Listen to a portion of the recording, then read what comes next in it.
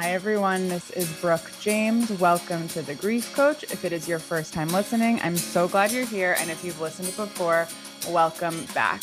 Today, I am so excited. I have with us my friend, Buli. Liev, thank you so much for being here today. Hi, Brooke. Thank you so much for having me. I'm excited for this conversation as the podcast has grown, trying to explore grief not related to loss of a loved one. And that's what we're going to talk about today. If you could introduce yourself and share your story so people can have some context for where this conversation is coming from today, and then we'll get into it. Sure. So like you said, my name is Liev. It's probably a funny name to you because it's Norwegian. I grew up in Norway. It's not Liv, it's Liev. I grew up in Norway with an American mom, which is why there's a lack of a hardcore accent, and a very Norwegian father. I moved to the States about 10 years ago to go to grad school and found that I loved being here so much that I wanted to make my life here and not necessarily in Norway. So I've been here for almost a decade now. I lived in New York for most of that time, but during everything that's been going on, my husband and I moved out west to closer to his family so that we could have some family around us. I am an entrepreneur, a data journalist, and a writer. But what I wanted to talk to you guys about today is the experience of this pandemic and what it has been like to not be able to go home and see my family. For the first 10 years of living here, I remember actually when I first started out and had a very, very slim paycheck, my goal was always to have $1,000 in my bank account so that I could hop on a plane and go home to Norway whenever I needed to or wanted to. And pretty consistently over the past 10 years, I've been home at least 4 times a year. My family comes here. We see each other quite regularly. And this year that all kind of changed a lot. And I haven't been able to go home and see my family. And what's sadder about that, or what actually feels like is challenging about that, is that I have 2 young kids. They're 2 and they're 4. And I feel like the last time my family saw them, they were babies. And now they're basically ready for college. And I think for listeners who maybe don't have kids or are not around kids, to remind those people that a child changes pretty significantly from like 2 to 4 or like 1 to 2. Like that's a big change, and they start to have more of a personality and all of that. And you end up not being able to see several huge developmental milestones that happen in those ages. Totally. So my youngest, Isabel, the last time my parents saw her was in February of 2020. And she had just barely started walking, didn't really communicate at all. And now, she's running around our backyard telling me all her thoughts and feelings, and has really grown into a tiny little person. And I feel like my parents and my brothers and the rest of my family missed out on seeing her go from one to the other, and vice versa. My brothers all have kids who, in the last couple of years have changed a lot, and I've missed out on it and not been able to be there for family parties or big milestones or anything that really matters. And, we Zoom or FaceTime, but it's just not quite the same thing. It's not quite the same. Now we're recording and it's the end of June in 2021. And I think we all forget, if you're in the United States in a city, so I'm in New York, Liev, you're on the West Coast, that like everything kind of seems fine and the pandemic seems like it's over, right? In the beginning of the pandemic, similar to you, my mom is on the West Coast. And so I was like, when am I going to see her? How am I going to see her? What is how is this going to work? And because remember in March of 2020, like, which seems like ages ago, like we didn't know. David and I were living in Brooklyn at the time, and we have a house in the Catskills. And David said, I think maybe we should go up to the Catskills. I was like, okay, well, we'll plan a long weekend. And right. packed for 4 days and came up here. And I remember quite distinctly on the Sunday night, we were talking about whether or not we should go down, if we could even get back into New York. We weren't sure, what it was like. And I kind of just looked at him and said, oh, we're not going back, are we? And he's like, no, we are not. And we like remotely subleased our place, packed up all of our stuff, and kind of our whole life changed. Yeah, exactly. So if you can talk a little bit about your experience in like you're an expat and how, because Europe has had much stricter lockdowns than the United States. So how that like schedule and navigating those laws, like what has that experience been like? Well, so it's interesting because technically, being a Norwegian, I could really go home at any time as long as I'm willing to submit to a quarantine hotel. Mm-hmm. Norway has had some of the strictest restrictions in the whole world, really. And they've been successful in kind of managing the pandemic itself. I remember last summer, it was an opposite feeling where everything in Norway was kind of seemingly normal and open. And here it was the opposite. We've been sitting inside of our house for I don't know how long. But this, as the vaccines were introduced and as they started rolling out here in the US, that situation shifted very quickly because the schedule that they're on has been, delayed and delayed and delayed. I remember it took quite some time for my parents. My father's almost 80 years old. My mother has pre-existing conditions, and even they waited for months for their vaccines.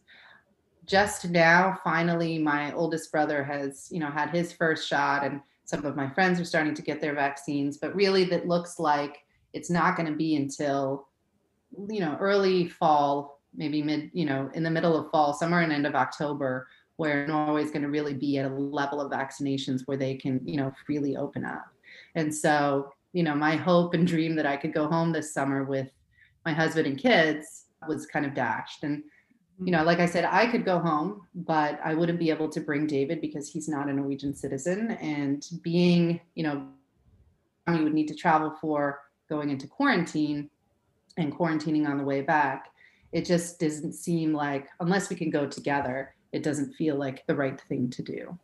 Right. What has it felt like, or what are some of the feelings you've had? I'm sure it's probably a roller coaster of emotion of like not being able to see your family and them not being able to see you and your daughters.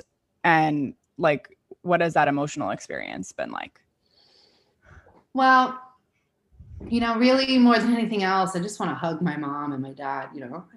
So we ended up buying Facebook portals for my whole family for Christmas and shipped them all to Norway. I don't know if you guys know what a portal is, but it's basically just a tablet that exists entirely for you to do video calls, and it kind of like follows. It uses AI to understand where the subject is in the room, so it kind of expands or contracts based on people's movement. So it felt a little more like we were in the same space together. Like it felt a little easier to communicate through that. So we ended up buying those for everybody, and that's basically how we've been keeping in touch.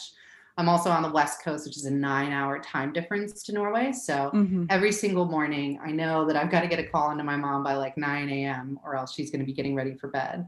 So we all wake up in the morning and run downstairs to our playroom and, get on the portal and call Nanny B, as my kids affectionately call her. And it's been great to do that. Honestly, I think I've been calling my parents more now during all of this than ever before. I was always living here in the States, and, at least once a week I'd be calling them, but now I'm calling them every single day. Mm-hmm. And that has felt like a good way to cope with this, with missing them. I still feel in touch. I feel like I know what's going on with them, what they're thinking about, what they're worried about. They just bought a car. My mom wanted to know what color I thought was best, and kind of just like regular life stuff that we've been able to keep up through video chat. But again, at the end of the day, like sometimes I just want to hug my mom, and like I want my mom to be able to hug my kids, and they are kind of getting familiar with this idea that Nanny B lives behind a screen and isn't like a person who they physically can hug and touch and be with. Mm-hmm. And so I'm very much looking forward to the day when she can come here, or we can go there and we can, give each other a proper hug.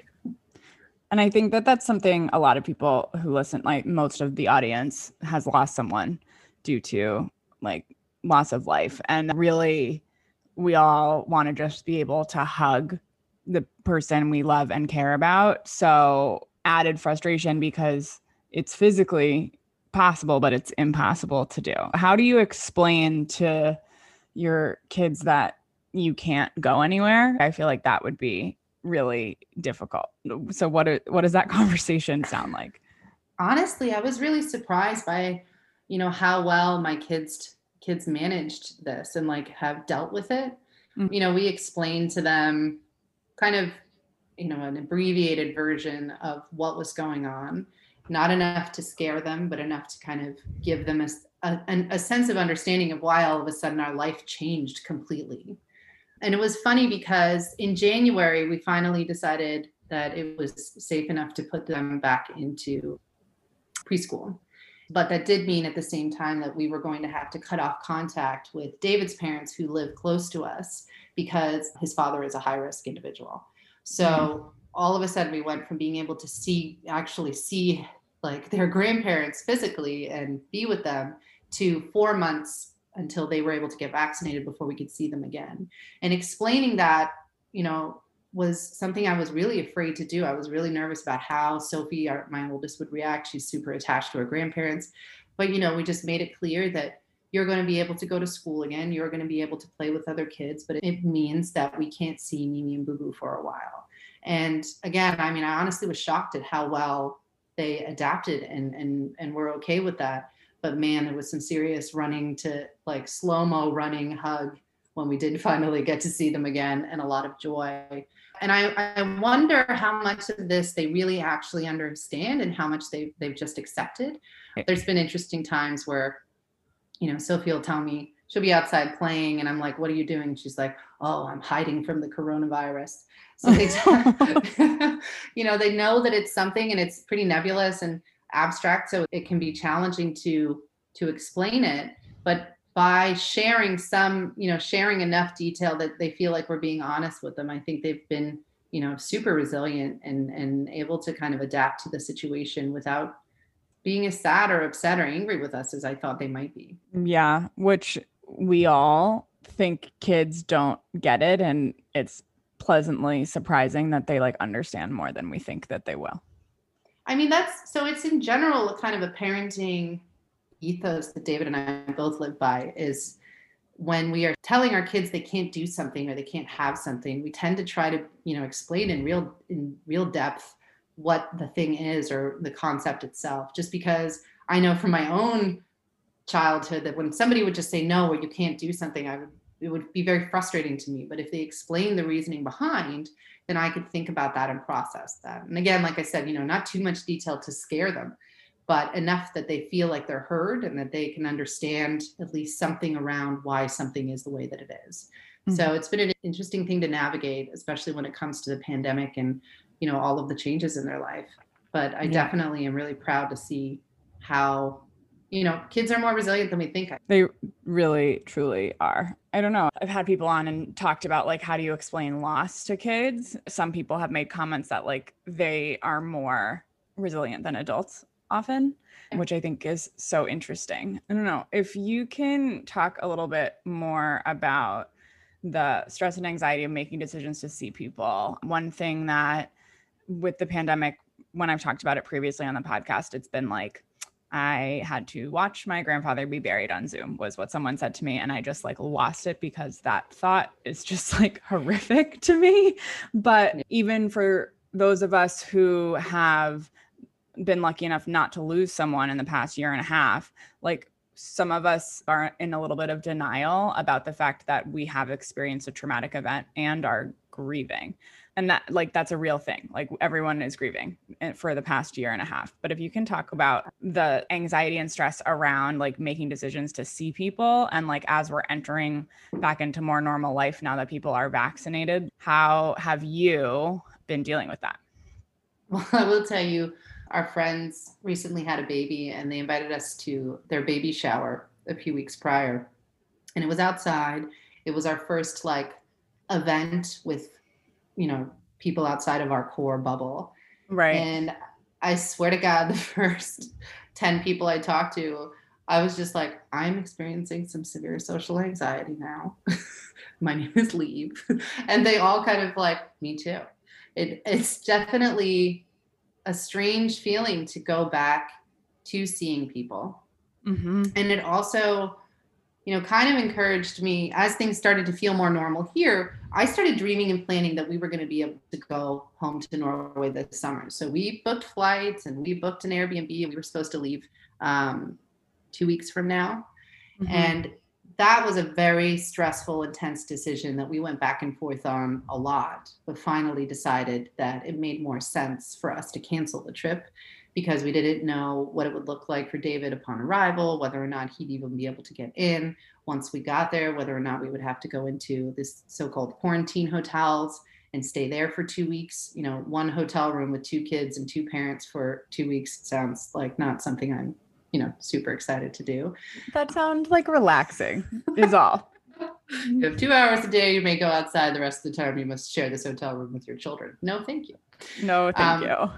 But that was probably one of the most stressful and upsetting decisions that I had to make was when we finally said, okay, we're going to have to cancel this.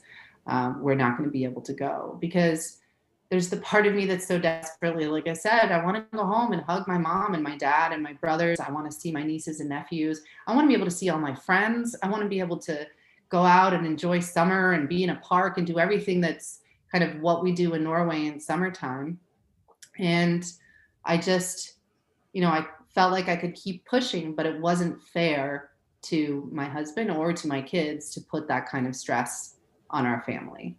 And so, we eventually decided that this doesn't make sense and that, we will 100% be able to go for Christmas. We rebooked our flights for Christmas and hopefully sometime this fall, my mom and dad can come here. I will be able to go there. But because it's so unknown and the rules are changing every Friday, the Norwegian government has a new press conference and entirely changes the rules. And until things are more settled and we really know what we're getting into, that's a level of stress that I didn't feel right putting on my family just so I could get a chance to go home. Yeah. Yeah. That just sums it up so well of like the unknown is really stressful. Like we're used to having a sense of how things are going to go.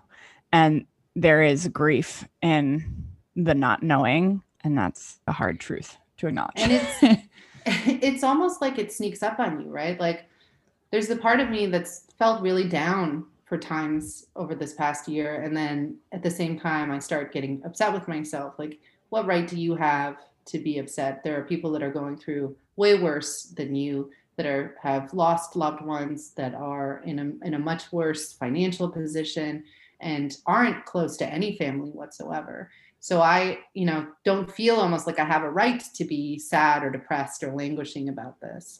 But then you kind of start to realize, like, after it's been month after month after month, rolls into a year, more than a year and a half, it's, you can't really avoid it. That grief is there and it has an impact on you and your joy and your ability to feel joy and excitement. And I think that that's true, not just for me, but for everyone that's going through this. Like there's less to look forward to because you can't be certain about that trip you want to plan or the time you're going to see your friends or the event you want to go to. You don't know for sure that it's going to happen. So you don't want to let yourself get excited, but you basically train yourself to not get excited about anything anymore. It's right. an interesting, I don't know. It's just like a feeling I really never thought I was going to have in my life. Yeah, you hit the nail on the head because now it's fine. Like I am one of those annoying people. You know this about me. Most of the listeners do not. That like I'm like, I can see you in 2 weeks because I'm busy every night until then.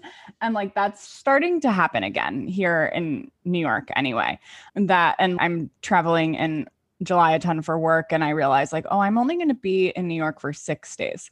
So it's so easy to feel like this is back to normal and we can look forward to things. But for that year and a half of the unknown and the not being able to like look forward to things, like really was a clusterfuck.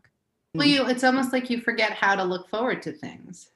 Yeah. Yeah. And like so much of like the joy that we get in our life is from the anticipation of something exciting, whether it's seeing a friend or trying a restaurant or being able to do something fun and like not have to stay in your apartment or your house. We forget that is what like life is made up of, I think. And then there's the flip side of it too, So we're actually on the East Coast now at our house in the Catskills. We came out here for about a month this summer. And first of all, I had totally forgotten how to pack for my whole family.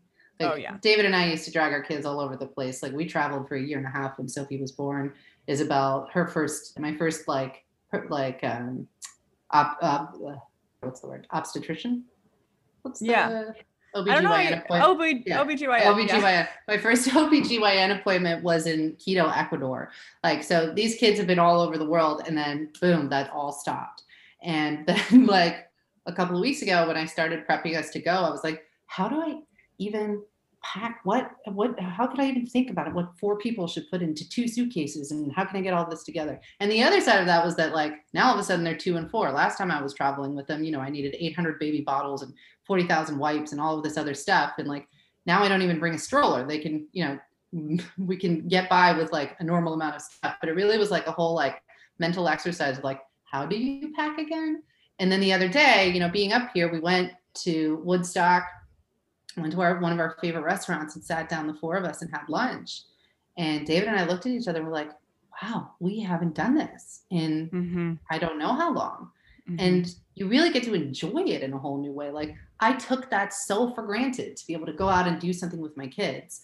And I am enjoying a little bit the side of things where I'm getting to experience things with like a new, fresh, like this is really an exciting, awesome thing. I'm just at lunch with my kids, but like I get to enjoy it in a whole new way.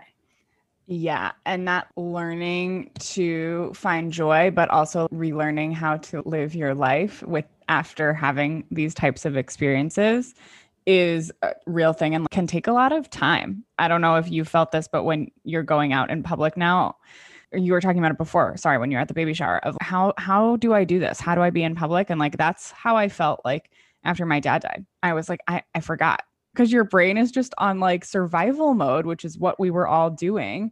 And so now to be able to be in public and to find that joy and to go on trips and to do all of these things, I totally agree with you. It's so much more special. And it's like, okay, I want to do all the fun things. Like I've been in my house for a year and a half and I just want to go to lunch and go eat yummy food and spend time with people I care about and like go on walks and be outside. And finding the joy in the mundane is something that is really good. Sorry, go ahead. Yeah, I'm even having fun going to the grocery store without like, 3 masks on and covering my entire body in anti-bac as soon as I get out of there, and like freaking out about whether or not I have put my family at risk because I bought groceries. Being able to just kind of like go into a grocery store and be like, do I want this kind of cheese or want that kind of cheese? And it's such a little tiny mundane thing, but it feels good. I mean, kind of scary, but good, Totally. Okay. So we kind of have talked about this, but we're like back to normal now. Like, do you have in your mind, you're going to go in the fall of like, are you trying to anticipate what is it going to be like and how are you going to feel? And like, what do you feel when you think about what that time is going to be like? I'm weirdly almost hesitant to go. Can you talk about that a little more? Yeah. Yeah. Cause we, like I said, these 2 little girls are in preschool. They have a rhythm and routine, and traveling and being somewhere else, they're out of that routine. And if we do that in the middle of the school year, it just feels like I'm doing them a disservice as opposed to going in, summer when they should be on break and vacation anyway. And I struggle with the idea of how much of this is like, I really just need to go home and I need my parents to see my kids. How important is that versus stability and normalcy for these 2 girls when they have just spent a year plus with no semblance of normalcy, just stuck in a house alone with me all day. So it's a balance. Like it feels like that's what everything is. And I'm looking at stuff with a new light because I don't think I ever really stopped to consider the other side of things, or really was as balanced about making decisions about where we go and what we do and when we travel. It was more just kind of life is an adventure and we're going to enjoy every moment of it. We're going to do what it takes to get where we need to be. And now I really want to be thoughtful and make sure that I'm not ever putting my kids in a position where they're not comfortable or they're not where they need to be right now.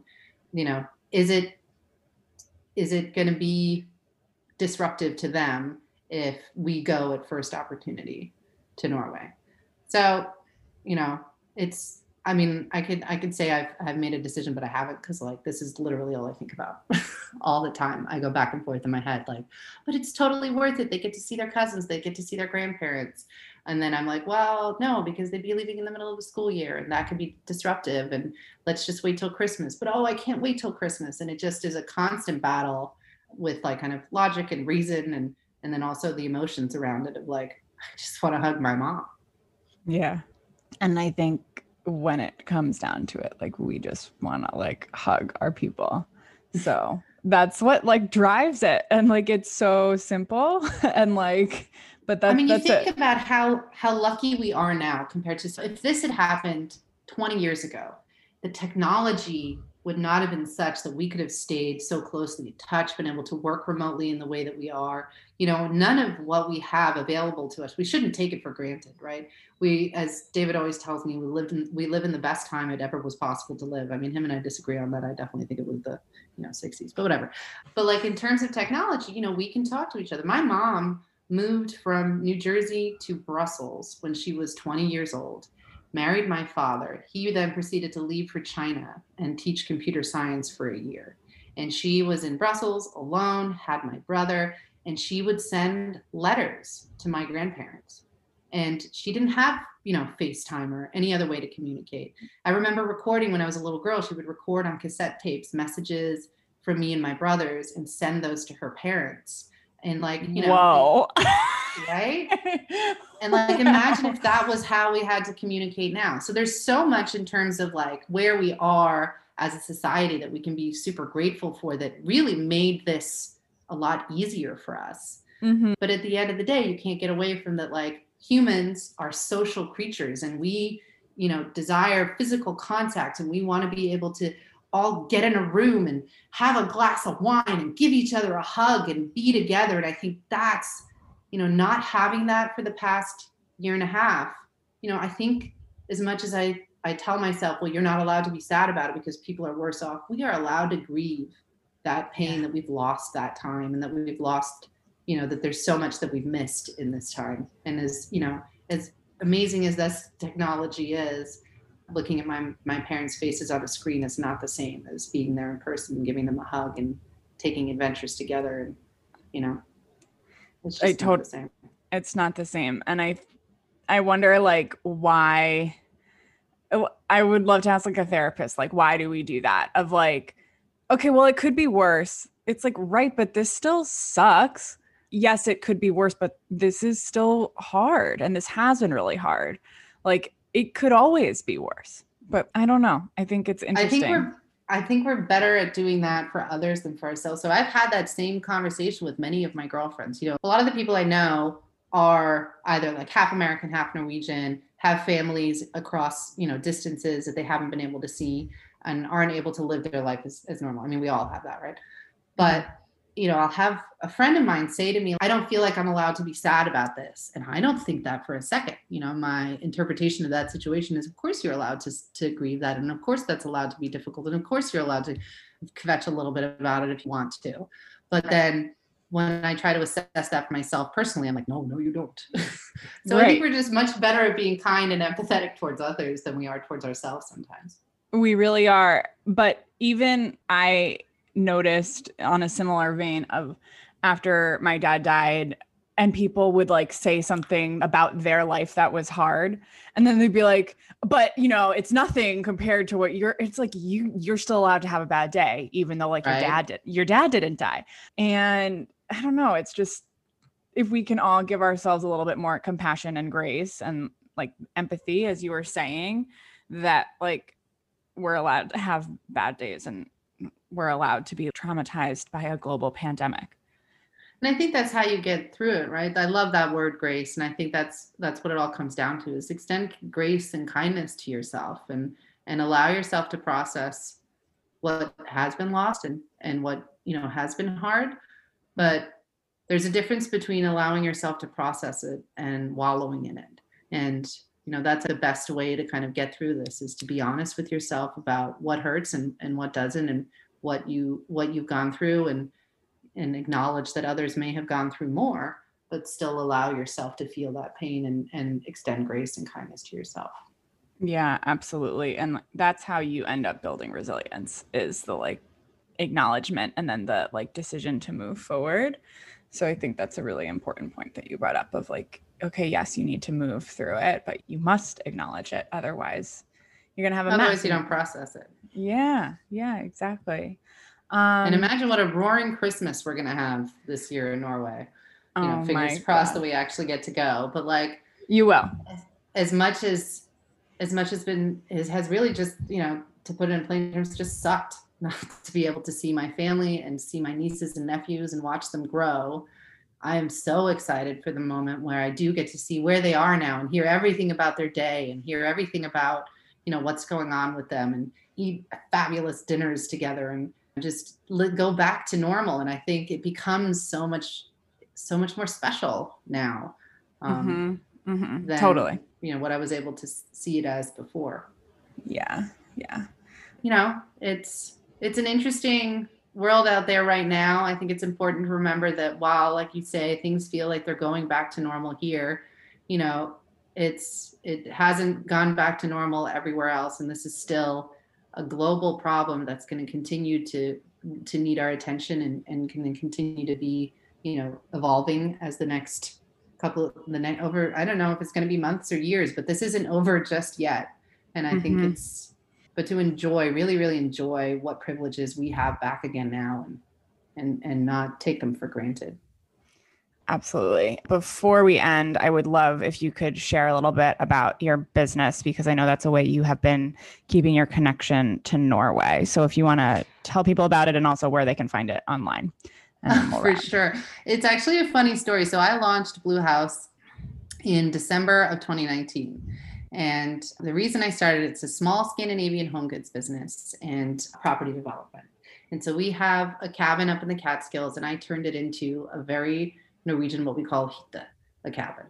And we rented it out on short-term rentals, and we started getting all these messages like, where did you find this? And where did you get that? And it was all this stuff that I had smuggled over with me in my suitcase for exorbitant bag fees, to David's great chagrin. Everything from stair treads to blankets to lamps, all kinds of stuff. And people kept asking me, where'd you find this? Where'd you find this? And so I went back to all of the brands that are, brands I grew up with, the favorites that like kind of most Norwegians are used to seeing on every couch. You don't even think about it. Everyone has a Dodos tweed blanket somewhere. And asked them if I could bring them over here. And so I started building this business around these really, fun and functional and really beautiful, durable home goods, brought them over here. And part of my thinking was, I'll be able to go home 4 times a year to source. And I'm making this kind of cultural divide that I have inside me part of the business that I'm building. And then wham, 2 months later, not so much sourcing. And there's been challenges around kind of shipping and goods and like the whole, distribution process at the moment is pretty challenging, but it's been great. I have fabulous partners at home in Norway that I work with, and they of course understand that I'm not able to be as flexible and come be on site as I would like to, but that's starting to change now. And yeah, you can find us at bluehousegoods.com. And it tells you a little bit about my story and why we started this business. And you can shop beautiful home goods from all of Scandinavia, not just Norway, from Denmark and Sweden as well. So yeah, and it's so beautiful. I urge everyone to check it out. I want to stay at the house one day, and the website is beautiful. The Instagram is beautiful. Like everything is so well done. So definitely urge people to take a look. And we just recently acquired a second property that we are starting to remodel at the moment. And it's a little Victorian farmhouse in Cape Cod, which I can't wait to go there. So fun. And I am desperately busting my butt to try to get that place ready so that we can get it out on the rental market for this summer. So if you guys want to watch me schwitz while I hang up drapes and change outlet covers and try to make this place look somewhat livable, you should follow us at Blue House Home on Instagram. We'll be sharing updates there. Wonderful. And from our current visit to the Catskills, which is so far a delightful experience. All right. Well, thank you so much. It was so good to hear about this. And I think a lot of people have not been thinking about this. So I really appreciate you sharing your story on this. Thank you. Well, thank you, Brooke. And thank you for, taking on a topic that maybe feels like I was a little nervous about this. Like, am I allowed to feel grief about this? And it really, yes, you asking me to be on the show really validates that, we're allowed to feel a little bit of pain over what's happened, and let's move onward and upward, and let's let life go back to normal, but in a better way. A better normal. Absolutely. All right. Thank you everyone for listening. You can find us online at thegriefcoach.co and on social at _griefcoach. And I will talk to you guys soon. Thanks.